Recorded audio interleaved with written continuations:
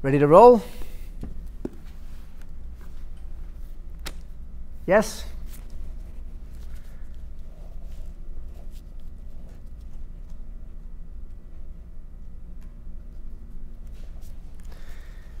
Today we begin the verses for the letter Tzadik.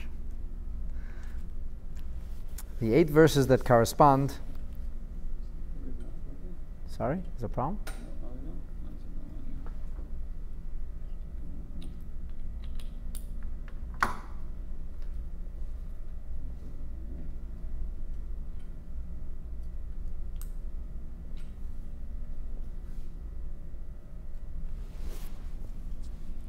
You say when.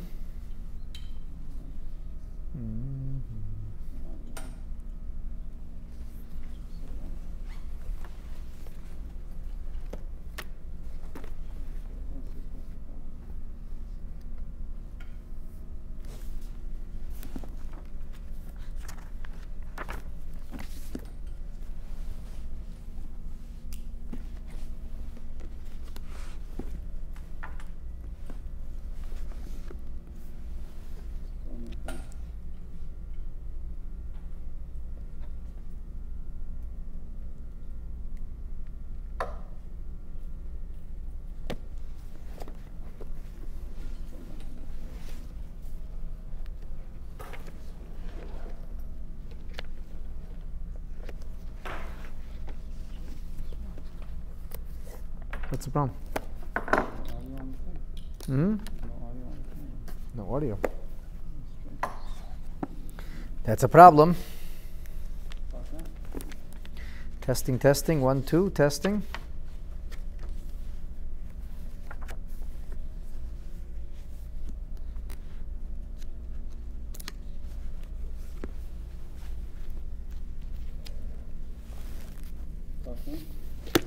Testing. Testing.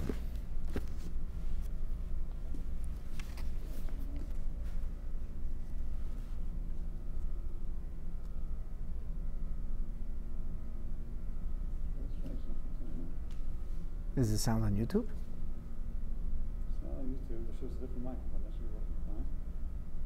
There's no sound here. Is that not plugged in over there?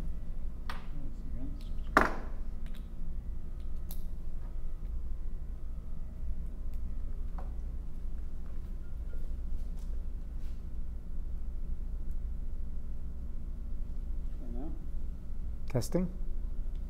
Strange thing.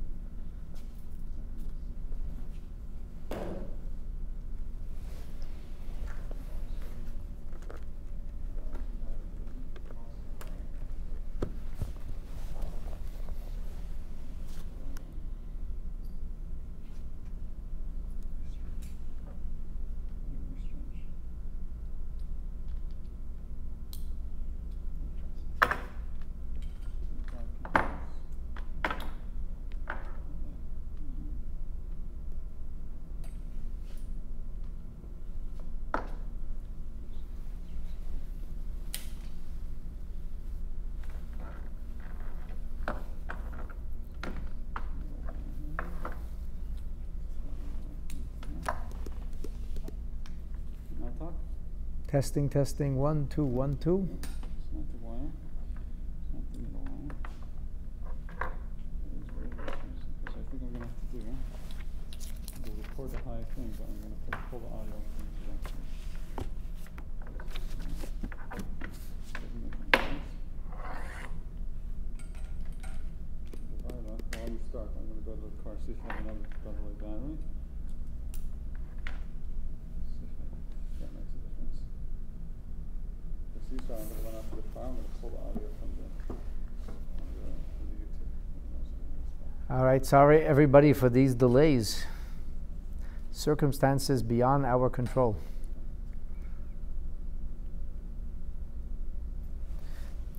Today we are going to begin to learn the verses, the 8 verses that correspond to the letter Tzadik.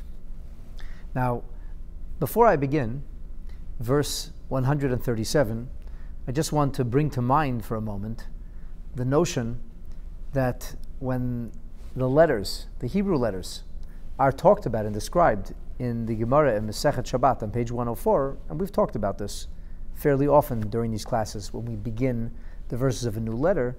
So the theme, the dominant theme that emerges from the Gemara's pithy few words is the notion of kfifut, or bowing one's head in absolute submission. And the Gemara queries this. There are other letters that are also somewhat bowed. And the Gemara says that the tzaddik is even more so. So when we speak about the tzaddik, of course, or the tzaddi, is a person of extraordinary righteousness.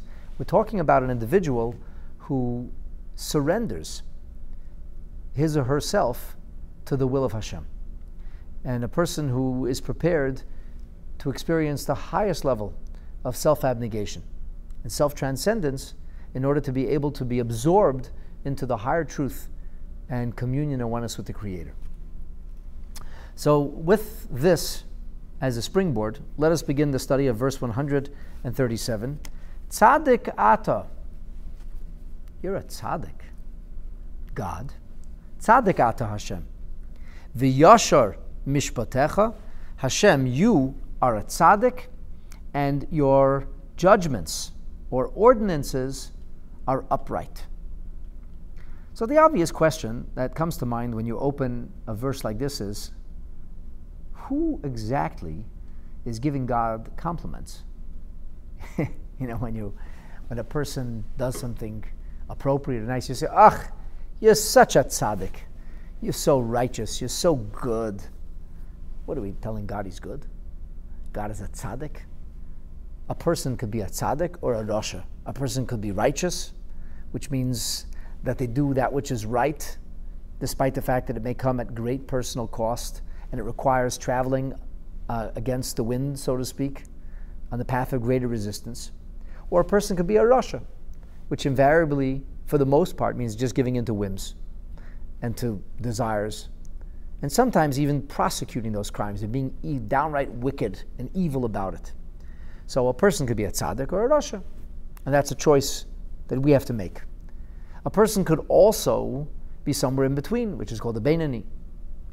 This terminology is moot for God. God's a tzaddik, chas v'shalom not. You can only be a tzaddik if there's the possibility of the opposite. It's only and precisely because a person could be wicked that a person can be called righteous. So obviously we're not complimenting God on his character. And we're not saying to God, we've judged, we've come to the conclusion, you God, are a tzaddik. Obviously it can't mean it. It doesn't mean that. What does it mean then? What does it mean when we say tzaddik ata? And the verse continues and it says, V'yashar mishpatecha, and your judgments are upright. Is that to say that there's a possibility of them not being upright? And how, of course, does one flow into the next? In Hebrew, the letter Vav is called a Vav HaMechaber. It's the equivalent of an and in English. So it's Tzadik ata Hashem, you are righteous God, and kind of like, or as a result of, because you are righteous, that's why V'yashar mishpatecha. And I'm not just imagining that to be, because in fact, when you take a look at the commentary of Rabbeinu Yosef ben Avram Chiyun, the Richiyun puts it exactly that way. He says, Tzadik ata, you are a tzaddik, kevan sha'ata tzaddik, because you are a tzaddik. So that's why lachein, therefore v'yashar mishpatecha. So clearly there is a direct link between tzaddik ata and v'yashar mishpatecha. What in heaven is going on, or what are we really trying to say? So let's begin, as we've been wont to do lately, by taking a look at the Medrash Tehillim, the oldest documented commentary that we have on the book of Psalms. Our sages, and much of this is nameless, our sages tell us on the words Tzadik ata Hashem, Omar Shlomo, not David. We're now cross-referencing something from Mishlei, from Proverbs. In the 8th chapter of Proverbs, in verses 9 and 10, Shlomo HaMelech says, Kol imrei fi ein bahem niftol. In all of God's words, there is nothing that is twisted or perverse. Kulam neichechem l'meven. They're all available, if you will, or possible to understand. So what does that mean? I guess the Medrash Tehillim is beginning its question with another question. You want to understand the meaning of King David's statement, Tzadik Ata Hashem? Let's take a look at a statement that his son prophetically made in the book of Proverbs and Mishlei. What does he say there? Where he says, Kol imrei fi ein behem niftal, that none of your words are perverse. So what is the meaning of B'tzedek Kol imrei fi? So the Medrash says that Kol ma sheheitzah HaKadosh Baruch Hu miteich piv b'tzedek, everything that God said in righteousness, him tzadikim v'yesharim. All of the things that come from God are upright. All the things that come from God are righteous. And that's the meaning of Tzadik Ata Hashem. That is to say, Kishem Sha'ata Tzadik, just as you are right or righteous, so too Mishpatechem Tzadikim V'Yesharim. So too your judgments are also righteous and upright. And this ultimately is also paraphrased in the words of Moses, Moshe Rabbeinu himself in Parshas Va'eschanan, where it says, Mi goy godo, who is the great nation, that God is their personal, so to speak, God. The Creator is their personal God. And so Knesset Yisrael says that Hashem came on Har Sinai, Vatitel lehem mishpatim yisharim, and He gave them upright ordinances. That's why it says Tzadik Ata. So what does that mean? I think what the Medrash is saying is that because we believe that God is perfect, therefore God's Torah is perfect. Because we believe that God is right. God is always right. So we cannot question the Torah and say, this mitzvah I'm not so sure about. Now, when you put it in simple terms like, God is God, God is right, it's God's Torah, everybody would have to say, oh yeah, it's God's Torah, of course it's all right.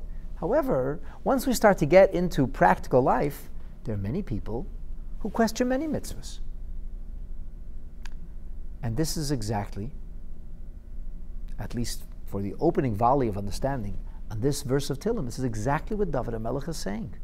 Understand that you cannot separate between God and being God's Torah. Tzadik Ata. You believe that God is right? You believe God is righteous? V'yasher kol mishpatecha. If God is righteous, His entire Torah is also upright. There's a Rishon who's known as Maharam Arama, and he says that there are some people who accept the proverbial scripture. Scripture is right. We don't violate scripture. But the oral traditions, this is already the rabbis flavoring. It's not mamash Torah. It's not actual Torah. Or as one wayward individual, calls himself a rabbi, said to me, of course I believe that there was revelation at Sinai. I said, well, if you believe revelation at Sinai, then how could you teach your congregation what you're teaching them? He says, well, I don't know exactly what it was at Sinai. There was something at Sinai. I believe there was an event at Sinai. Something definitely happened, but we don't know exactly what that was. And the rabbis came and twisted it, and the rabbis came and put it into a particular frame, and we don't have to accept everything the rabbis say. We can be open-minded about it. I said to him, here's the simple point why I cannot accept what you're saying.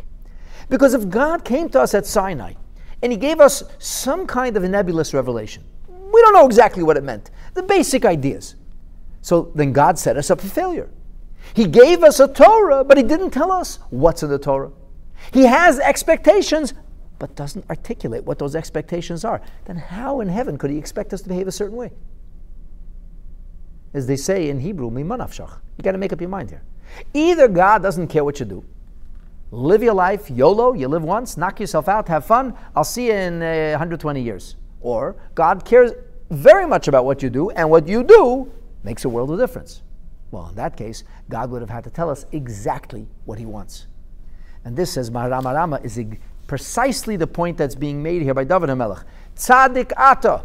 A Yid believes, on the level of faith, that God is always right. And if God is right, then v'yasher mishpatecha, then your mitzvahs also have to be right. It's interesting that Rashi chose not to comment on this verse at all, or in the next verse. But if you take a look in the classic commentaries, like for example the Metzudas David, he doesn't even deal with the notion of tzaddik.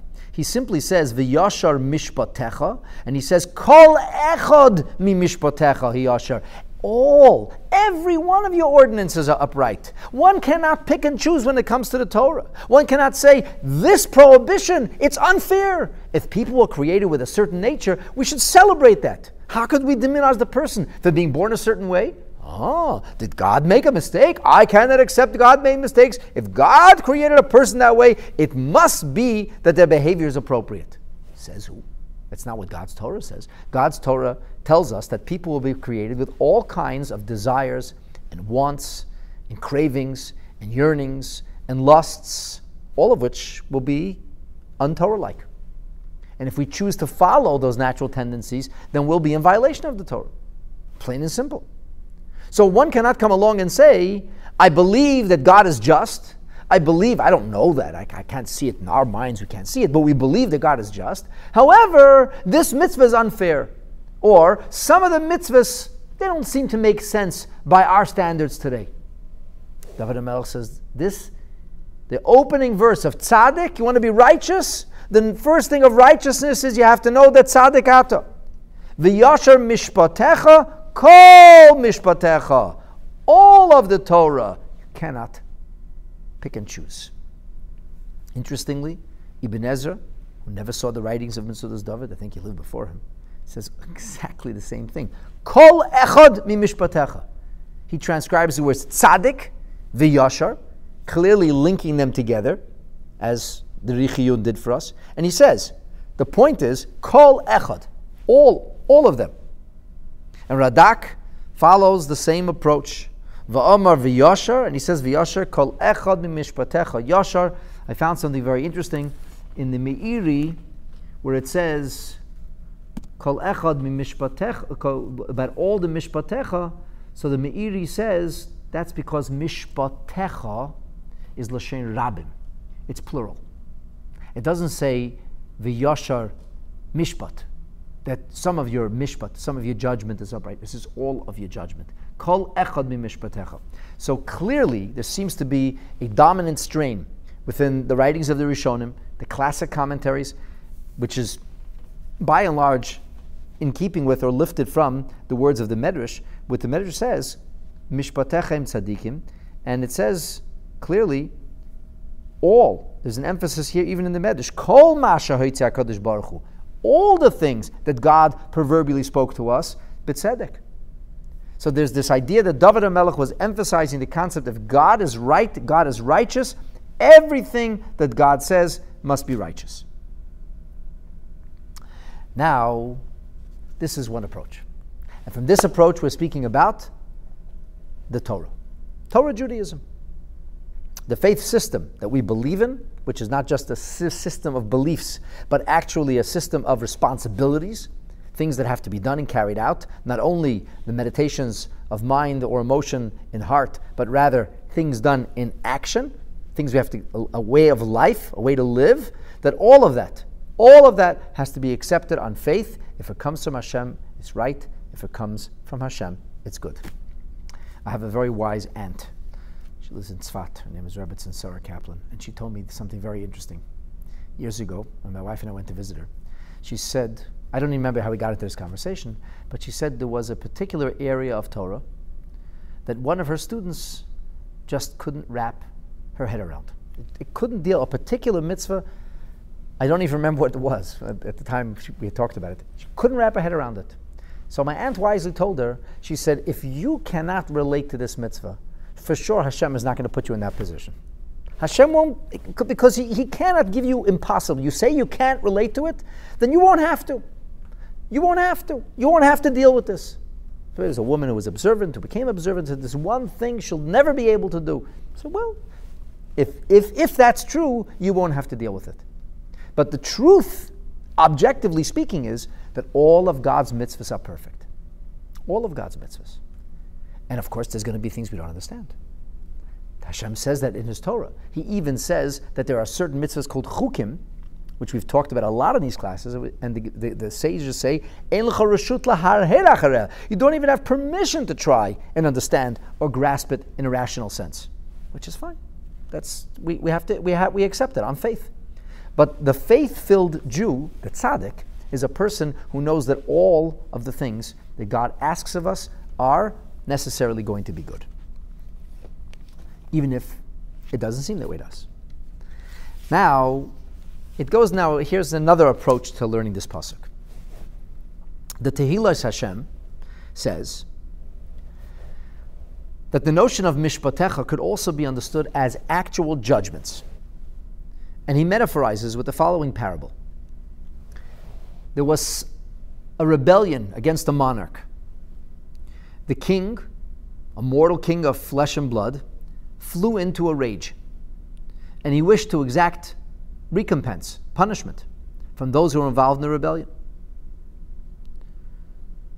And in his anger, he leveled a capital punishment at those who led the sedition. So the Tehillim Hashem says, that's the case with the king of flesh and blood. However, when somebody rebels against Hashem, then Hashem always looks for merits, always looks for ways to be able to exonerate the person. Choyte echad lefanov. When it's a king of flesh and blood, he says, Afal pi sheyesh tzad lezakoisai, even though there might be a reason to exonerate. Maybe the person was intoxicated. Shoite, the person was a fool, didn't grasp the enormity of the situation, didn't see the perspective as they should have when they dishonored the king or violated his dignity. Aval ata, but you, God, you are tzaddik, you are perfect, you are righteous. V'yasher mishpatecha, which means afilu b'shas kascha, even in a time of divine anger, ata mechapes zechus, you still seek to find some concept of merit. So this is the meaning of tzaddik ata. V'yashar, God is perfect, and even when there's a question of mishpat, and mishpat is judgment, even then Hashem is righteous in judgment. So the judgment is never, so to speak, harsh. It's always a merciful judgment. Now this begins to take us in a little bit of a different direction. And that takes us now in a direction of the things God actually does, which we don't understand. So the Sharei Chaim explains. He says, the first thing is, tzaddik ata, ani matzdik olai hadin. A person, heaven forfend, suffered, I accept upon myself Hashem's judgment. Matzdik olai. And I say, tzaddik ata. You know, at a funeral, there's a prayer which is recited at the end of the burial. It's called tziduk hadin. And one of the words we say in that prayer is, tzaddik ata, v'yasher mishpatecha. So we believe that everything has a purpose, even though we may not understand that purpose. And he says sometimes, decades later, it becomes clear. For example, the sale of Yosef, very widely known biblical narrative, documents an awful event. Brothers who sold their younger orphaned brother into slavery. First tried to kill him, then sold him into slavery, expecting never to see of him again. And if you would stop the story right there, it would be entirely awful. But if you keep reading, you find out that in Yosef's own words, Lemichya shalachai, or Lemichya shlachani, Hashem sent me so that I might provide sustenance for the rest of the family. So only when you see the whole story does it suddenly begin to make sense, does it suddenly become something which we're able to relate to. Now this approach of the Sharei Chaim is echoed in the writings. First I'll go back to an earlier Rishon, and then I want to share with you the words of the Alshach in his commentary on Tehillim Rebbe Mizkel. The Sefarno says, Tzaddik ata Hashem, al shehigleisa es Yisrael me'artzam. The Jewish people were exiled. God did so righteously. And why did it happen? Because we weren't righteous. We didn't administer tzedek, which means justice. There was ivus hadin. There was corruption. And our corruption brought about God's judgment upon us.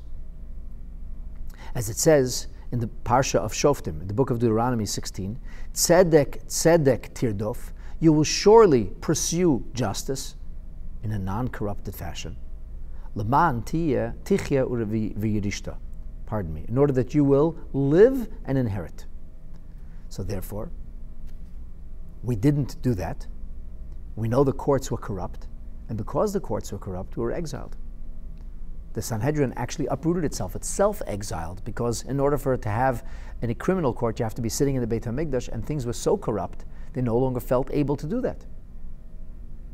And then he says, V'yashar mishpatecha. This refers to those who are actually responsible for the study of Torah. Those who, so to speak, hold the Torah in their domain, meaning the ones who are responsible for teaching and dispensing it. And that takes us into the next verse. Tzivisa tzedek et veisecha. You commanded us to be just. You commanded us to be objective, to be true, to administer justice with integrity. We didn't do that. And because of this, you expected of us emunah ma'od, tremendous faithfulness. And as such, because we didn't do that, that's why God's justice is right.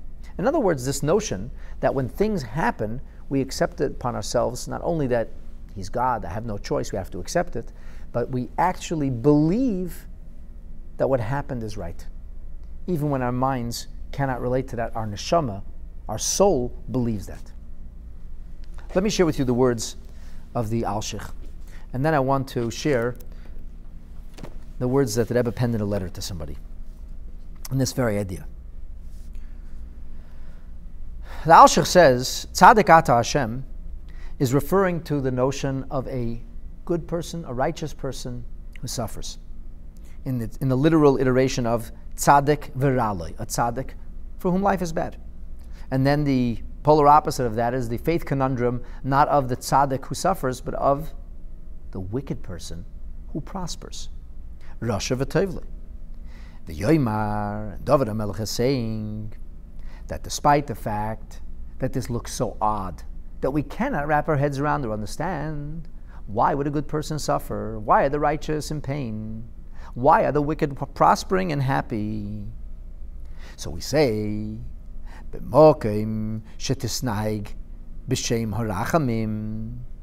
even though it seems that God is not here behaving mercifully towards us, but rather in a way of judgment. And even so much so, where good things are happening to bad people. So we say, tzaddik, it's right. It's right. It's exactly as it should be. How could that be? So the Alshich goes on to say that the wicked person, he focuses on the immediacy of material gain and pleasure. That's all he's interested in. Spiritual pursuit, irrelevant to him. Higher purpose, eternal rewards, no time for that. The Rasha, the wicked person, is only interested in what's going on right now at this moment. God says, that's fine. Tzadik ata. Hashem is righteous. Hashem says, that's what you want? No problem. Then that's what you'll get. You'll be rewarded for whatever good things you performed in this world, and then there'll be nothing left. However, the righteous individual who focuses on goodness, who focuses on spiritual pursuit, who yearns and craves for a spiritual oneness with God, who seeks to elevate and transform this world, making it a place that reflects the Creator, Hashem is Yashar. That person focused on spirituality and goodness, and that is why he or she might suffer in this world, and in doing so, they shed themselves of whatever inequity or imperfection they may have engaged in, whatever markings, whatever stain the soul absorbed due to a lack of perfect devotion. Hashem is cleansed, and that's Yashar. Hashem is upright. Exactly what the tzaddik wanted. Now, this is very easy to talk about when I'm not suffering, or when you're not suffering.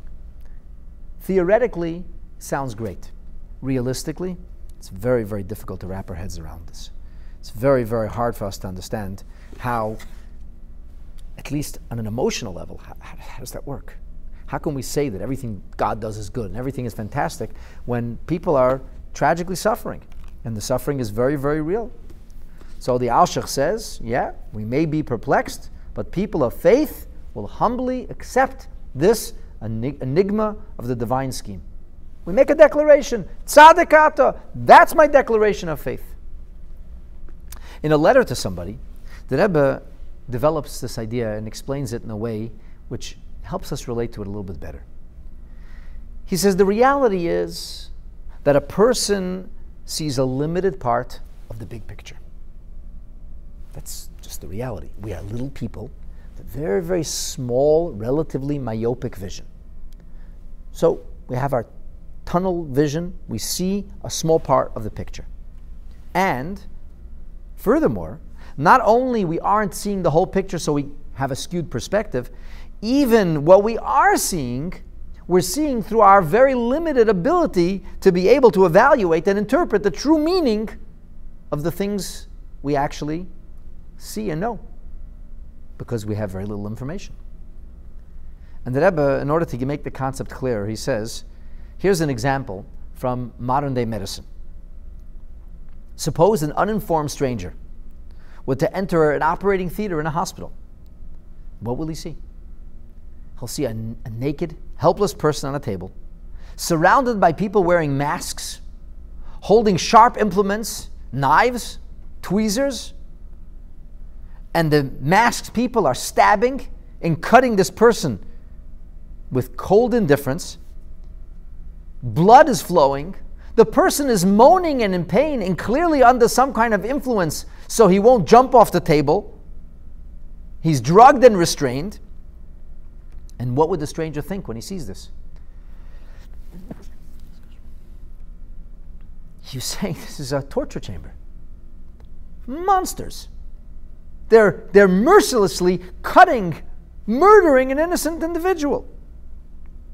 Well, from his perspective, he's never seen an operating room before, an operating theater. He never seen modern medicine, never heard of it. But if the stranger understood what we understand, and he would see this operating table, even if the patient would not live for a long time, and even if the patient wouldn't survive, he would know that the people, that the doctors and nurses, wearing masks, not because they're committing a crime, but because they don't want to spread their germs. And they're using sharp implements to cut this person because they're trying to remove a tumor or fix a blockage. They're trying to help this person. They're trying to save this person.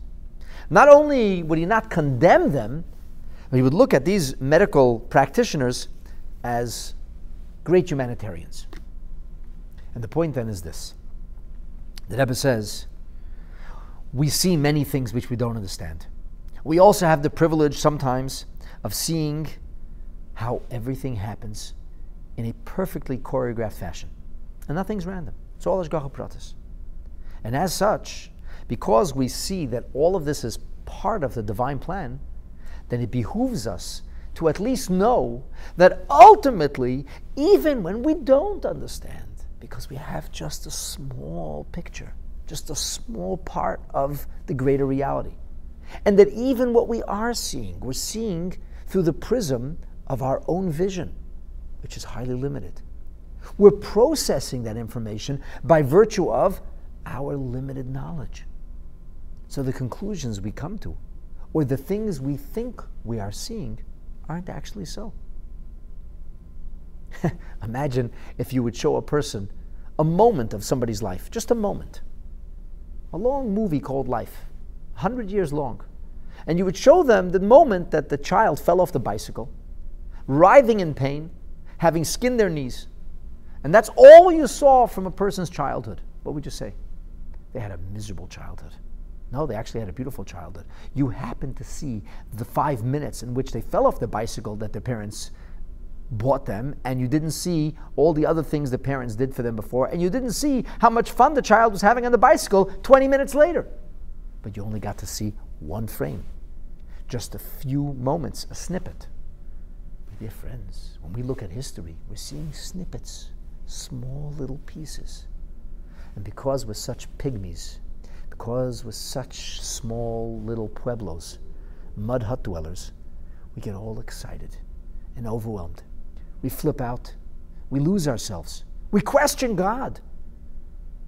We might even be angry at God. But David HaMelech says, no. Tzadik ata. We believe with perfect faith, even when we can't see or understand it, that Hashem is righteous.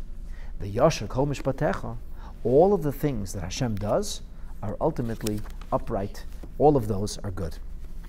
So in closing, we really have identified three basic ways of understanding this verse. The first way is that God is righteous, and as such, the Torah which comes from God is perfect as well. The second is, we talked briefly about the Tehillim Hashem, where we say that Hashem, God, even in judgment, is always righteous. Even in Mishpatecha are Yashar, and because there's no such thing as anger, or God losing himself, or a lack of clarity, or inability to be merciful or see things from the truest perspective. And lastly, we're addressing the greatest of faith conundrums, the challenges that we might have when we see good people suffer and wicked people prosper. And David HaMelech is giving us the statement of faith with which we can live, with which we can flourish, with which we can overcome and transcend the immediacy of the challenges we might find ourselves in. And from here, we move now on to the next pasuk. Says David HaMelech, Tzivisa Tzedek. Tzivisa Tzedek essentially means that we are not only saying that God's ordinances are all Yashar, but we're saying God commanded or instructed the concept of Tzedek. The concept of Tzedek means that Hashem's Edeisecha, Hashem's testimonies, are all righteous, v'emuna miyoid, and they are tremendously faithful.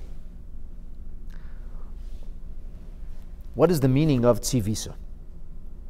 The Metzudas David says, Reitza loymar, what David HaMelech is trying to say here is, Edveisecha asher tzivisa, the testimonies that you commanded, the things that you gave us, heima tzedek, they are righteous. V'amuna ma'od, they are indeed very faithful. So essentially, on a level of pshat, we are continuing the first statement.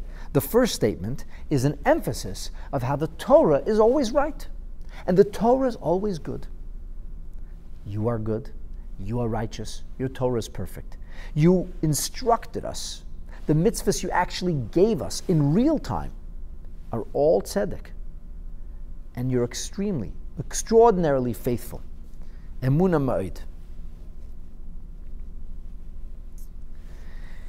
The Radak, he says, Tzivisa, Keloimar, Ahava Rabba Asiso Imanu. He says, you did for us out of great love. Shetzivisonu edveisecha, that you gave us the opportunity of these mitzvahs, Shem tzedek v'amuna ma'od, which are righteous and filled with faithfulness. In other words, it's not that we say God's mitzvahs, well, I have to accept them. They're probably good. I'm saying God's mitzvahs are perfect, and it's a privilege to be able to have them. God had tremendous faithfulness in us, having given us those mitzvahs. Let me share with you the Medrash Tehillim before we go on into the commentaries, and we will come back to the Medrash Tehillim at the conclusion, at the close of today's class. Tivisa tzedek edvisecha. So the Medrash Tehillim says, Tzedaka asa HaKadosh Baruch Hu Yisrael. We must view God's kindness towards us as extraordinarily charitable and righteous, because He gave us the Torah. He gave us the opportunity to study Torah. He gave us the opportunity to fulfill His testimonials. And as such, Emunah mi'od, He gave us great faithfulness. The Medrash Tehillim says, Emunah, that faithfulness is Torah. And that is the faithfulness with which Hashem created the world, the kindness that Hashem did for us, the faithfulness He placed in us. That's what David HaMelech is telling us to be grateful for. So, not simply I accept the will of Hashem, I'm grateful for it. I try to appreciate the fact that God entrusted us with the performance of His holy mitzvot. Now, the Sharei Chaim has a very interesting way of explaining this. He says, Tzivisa tzedek edeisecha refers, of course, to God. But he says, V'amuna ma'od refers to people. Tzarech adam liyis maimin gadol. You need to be educated. You need to be considerate. You need to be cultured. You need to be sensitive, insightful, intuitive. But above all else, you need to be faithful. The foundation of everything is to be a big maimon, to live with faith and trust in Hashem. And this is the notion of, the Mishnah opens with Seder Zroyim. Seder Zroyim is agriculture. The foundation of agriculture is, I can do all the things to hope for growth. But in the end, it remains in Hashem's hands. So the underlying essence is faith. That doesn't exonerate me from acting and doing my best. But faith is what undergirds us. And that's the shayrish, he says, l'chol ma'aseh tov. That becomes the root source. It becomes the foundation for all good things. Because if we were not to have that faith, we would never be able to succeed at life. This is the meaning of what the prophet Hosea said with regard to Torah. Tzadikim yelchu ba, the righteous can move forward, can progress with it, u'reshoyim yikoshlu ba, and the wicked will stumble. Perhaps this is something along the adage of the person of faith has no question, whereas the atheist has no answers. Having no question doesn't mean I understand everything. Having no questions means that ultimately I am not going to decide how to live my life by virtue of the lack of answers or questions that I have. The foundation of it all is emunah me'od. David HaMelech emphasizes that this faith we just talked about is extremely important. And I think that the Sha'ar HaChaim bridges both approaches to these verses of Tehillim, where we have to accept the Torah and see the Torah as a privilege and approach it from a point, from a vantage, of a perspective of tremendous, great faithfulness, and then dealing with life's problems. You got to be able to accept what comes your way with tremendous faithfulness. It doesn't mean we won't cry out. When somebody's in pain, they cry. It doesn't mean that we're not permitted to be shattered at times. Sometimes the halacha ordains or necessitates that kind of shattered approach. A person who's an onin, loses a loved one, is not expected to simply pick up and move on as if nothing's happened. That's a beautiful recipe for post-traumatic stress disorder. It's not healthy, and it's wrong. But in all of those times, we maintain our faith. And our faith is what gives us the strength to overcome those times. The notion that things just happen with no purpose is a cruel way to live, says Rambam. It's derech achzorius. Just because I don't know why things are happening, but believing that things happen for a reason gives me the strength and the inner fortitude and courage to contend with them and to deal with whatever might come my way. Now the Sefarno seems to indicate that the rest of this pasuk, as we said, is all about our failing. He says God is righteous because we failed. What happened to us happened because we were perverse in judgment, because what was required from us was tremendous faithfulness and integrity. And our lack of faithfulness and integrity is ultimately something that Hashem had to judge us for. In other words, he puts it kind of back on within the frame of everything God does happens for a reason, and ultimately we are the ones who have to be responsible when things go wrong. We have to recognize that responsibility in the end always lies with us. Hashem is perfect. We are not. The Alshich continues to read this verse as he read the verse previous. He suggests that this speaks about the person of faith, and he says the person of faith will see that things are going wrong sometimes. It doesn't seem right. Yet, tzivisa tzedek et visecha. Hoidaita lanu. He says, you have made it known to us. You have proverbially given us testimony that everything Hashem does is hakel, hanemon, shemer habris. That God is trustworthy and that God always keeps his covenant. He says, mitzvah lanu ladas. It is a sacred duty. One could argue even a righteous responsibility to know that even when Hashem does not reward the righteous in this world, He is Hakel Hane'emon. Everything has recompense. Everything has a response. Goodness will engender goodness. Evil, wickedness will engender same. Hashem is the ultimate Shomer HaBris VaChesed. We don't always understand. Sometimes it can take generations. Sometimes things will not be understood clearly. But Hashem in the end will always recompense. And the Alshar goes into the idea of Hashem visiting the iniquity upon future generations when they maintain that sordid, rotten, and bad behavior. And Hashem visiting prosperity and goodness on future generations, up to 1,000 generations, because in the end, everything has a, so to speak, response. Nothing happens in isolation. Every move has a ripple effect. Goodness will always necessarily engender goodness, even if sometimes we aren't able to see it. Now, the Rebbe takes this entire 2 verses, and he kinds of binds them all together. I'm saying that by analyzing this medrash on the 137th verse. And I want to share that with you and conclude today's class on that note. So the medrash says, what is Tzivisa Tzedek? That this is all a tzedakah. The Torah is not a burden, it's a gift. Extraordinary gift. Hashem has done with us the greatest of kindness. And then he quotes the rest of the medrash. Hashem has given us these mitzvahs, so we have the opportunity to revere Him and to worship Him and to be obedient and to enter into a relationship with God. And this is all the toiv lanu. It's for our good. We are the recipients.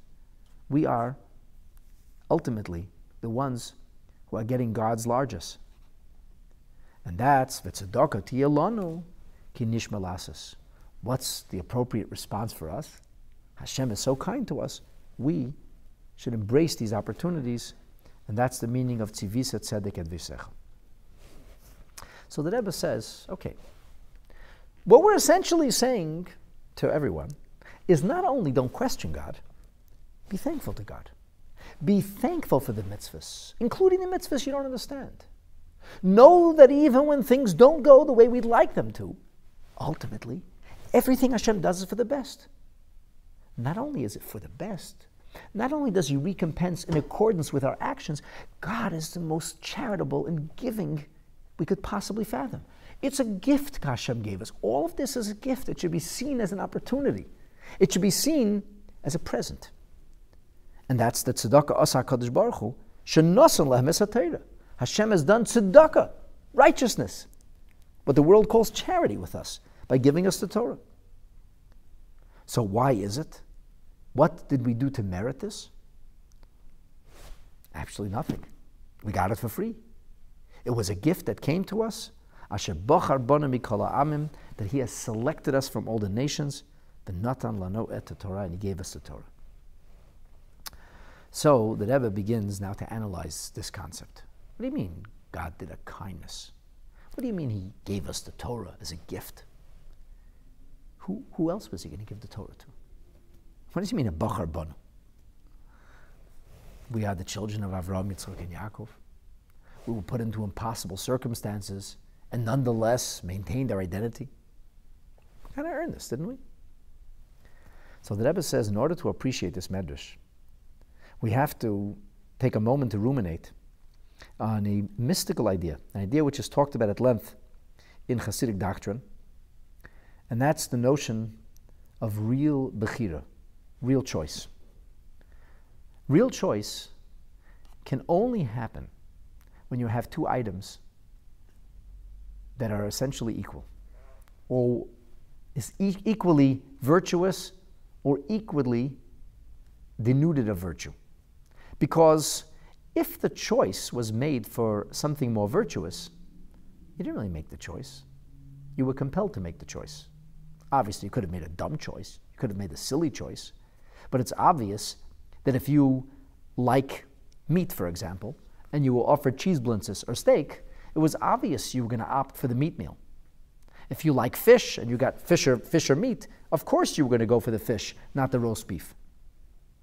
Yes, I know, you could have chosen the roast beef anyway to be a masochist and torture yourself, but it was obvious that you were compelled to make this choice. And if you made the choice to take what you don't like, because for some reason you like to suffer, then that's another proclivity you have, which again compelled your choice. So your choices were made before you made them. They weren't really your choices. They don't represent the deepest essence of who you are. They're simply a reflection of your external realities. Some of us are maybe jaded or influenced by things that happened in our youth, and therefore we gravitate in one direction or the other. So all of this can be predictable. In fact, some have maintained that virtually everything is predictable. Just like if you see one thing will lead to the next. So predeterminism, Darwin's idea of predeterminism is that we can predetermine everything because everything is a result of what happened before. There is a ripple effect. Of course, nuclear physics throws a monkey wrench into that whole theory of predeterminism. But the only reason that nuclear physics throws a monkey wrench into predeterminism is because it identified the nuclei which is unpredictable. And because it's unpredictable, we cannot predict where determinism will take us. But if the nuclei was predictable, in theory, we go back to the notion of predeterminism. So it's not really a choice. We could have known what you were going to choose. You were in a bad mood, you chose the food you didn't like. Yeah, very few people would do that. But you happen to have a record of doing that, so we knew that you would do that. Or we assumed you'd do that. Or you're a person, we know what your patterns are. We know what you do this. By the way, that's what companies are doing today. It's chilling that you click on something and a moment later you're thrown 50 ads by Facebook only on this very thing, making the assumption that that's something you're interested in. And the targeted advertising is positively chilling and frightening because they know everything about you. Your patterns of spending, your patterns of interest, they know how long you spend looking at certain things, and everything essentially can be tailored in a way that you're being controlled without even realizing it. Real choice, though, comes when there is absolutely no compelling force whatsoever. So on a superficial level, God is prone to the Jewish people. Of course he's prone to us, to the children of Avraham, Yitzchak, Yaakov. We have all these merits. We come from people, men and women, who exhibited such extraordinary sacrifice, devotion, and diligence to God. Of course, we were the natural choice to get the Torah. But that's all if we look at things on the superficial level. If we talk about the essence of divinity, what's called in the language of Hasidus, Atzmuso Yomuhusi Yisbarach, the essence of God, that's not predictable. That's not the result of external realities. When God gave us the Torah, it came from the deepest essence of divinity because our relationship with God is not based on rhyme or reason, but rather it is something essential. And because it represents something so profoundly essential, because there's a level of divinity in which sin or merit, in theory, make no difference. As the Medrash says, Im chatasa, ma tifal bay, v'rabba p'she'echa ma tasale. You sinned, you didn't sin. Does God really care? And yet, God decides to care. And God gives us that opportunity. It's pretty obvious that it's not always going to make sense to us. In fact, as one wise person once observed, a God I could understand, I don't have to worship. It's precisely because we are in a relationship with God in a way that is transcendent of our rhyme and reason. Precisely because we are in a relationship with God in a way that is far more profound, far deeper than the phenomena we can observe, see, or interpret. It's precisely because of this that we live with great faith. Because faith is something that comes from our deepest essence. And it is with our faith that we can connect to the essence of Hashem. And so we declare, Tzadik ata. Tzadik ata Hashem. Hashem is always righteous. Yes, even when we don't understand it. Yasher mishpatecha. Regardless of how God metes out judgment, or what kind of mitzvah we're faced with, we know that it is right. Not on a level of rhyme and reason, on the level of faith. Tzivisa tzedek, Hashem indeed has ordained, as the Meiri says, quoting French, he says, ordoniste. Hashem has ordained for us tzedek. He has ordained for us righteousness. Ve'amuna ma'od. But it is only with great faithfulness, Hashem's faithfulness in us, that we'll do the right thing. Our faith in Hashem that enables us to rise above the here and now and fulfill the will of Hashem in the most exquisite, devoted, and beautiful of ways. And this declaration of Davidic faith is something that can cradle and enable us to deal with our present challenges. And it is with this faith in Mirz Hashem that we will make it through the last dark days of Golus, and very speedily, and in our time, enter into a new, open, overt, and illuminated reality, the coming of Mashiach, B'mheira, will be Amenu. Amen.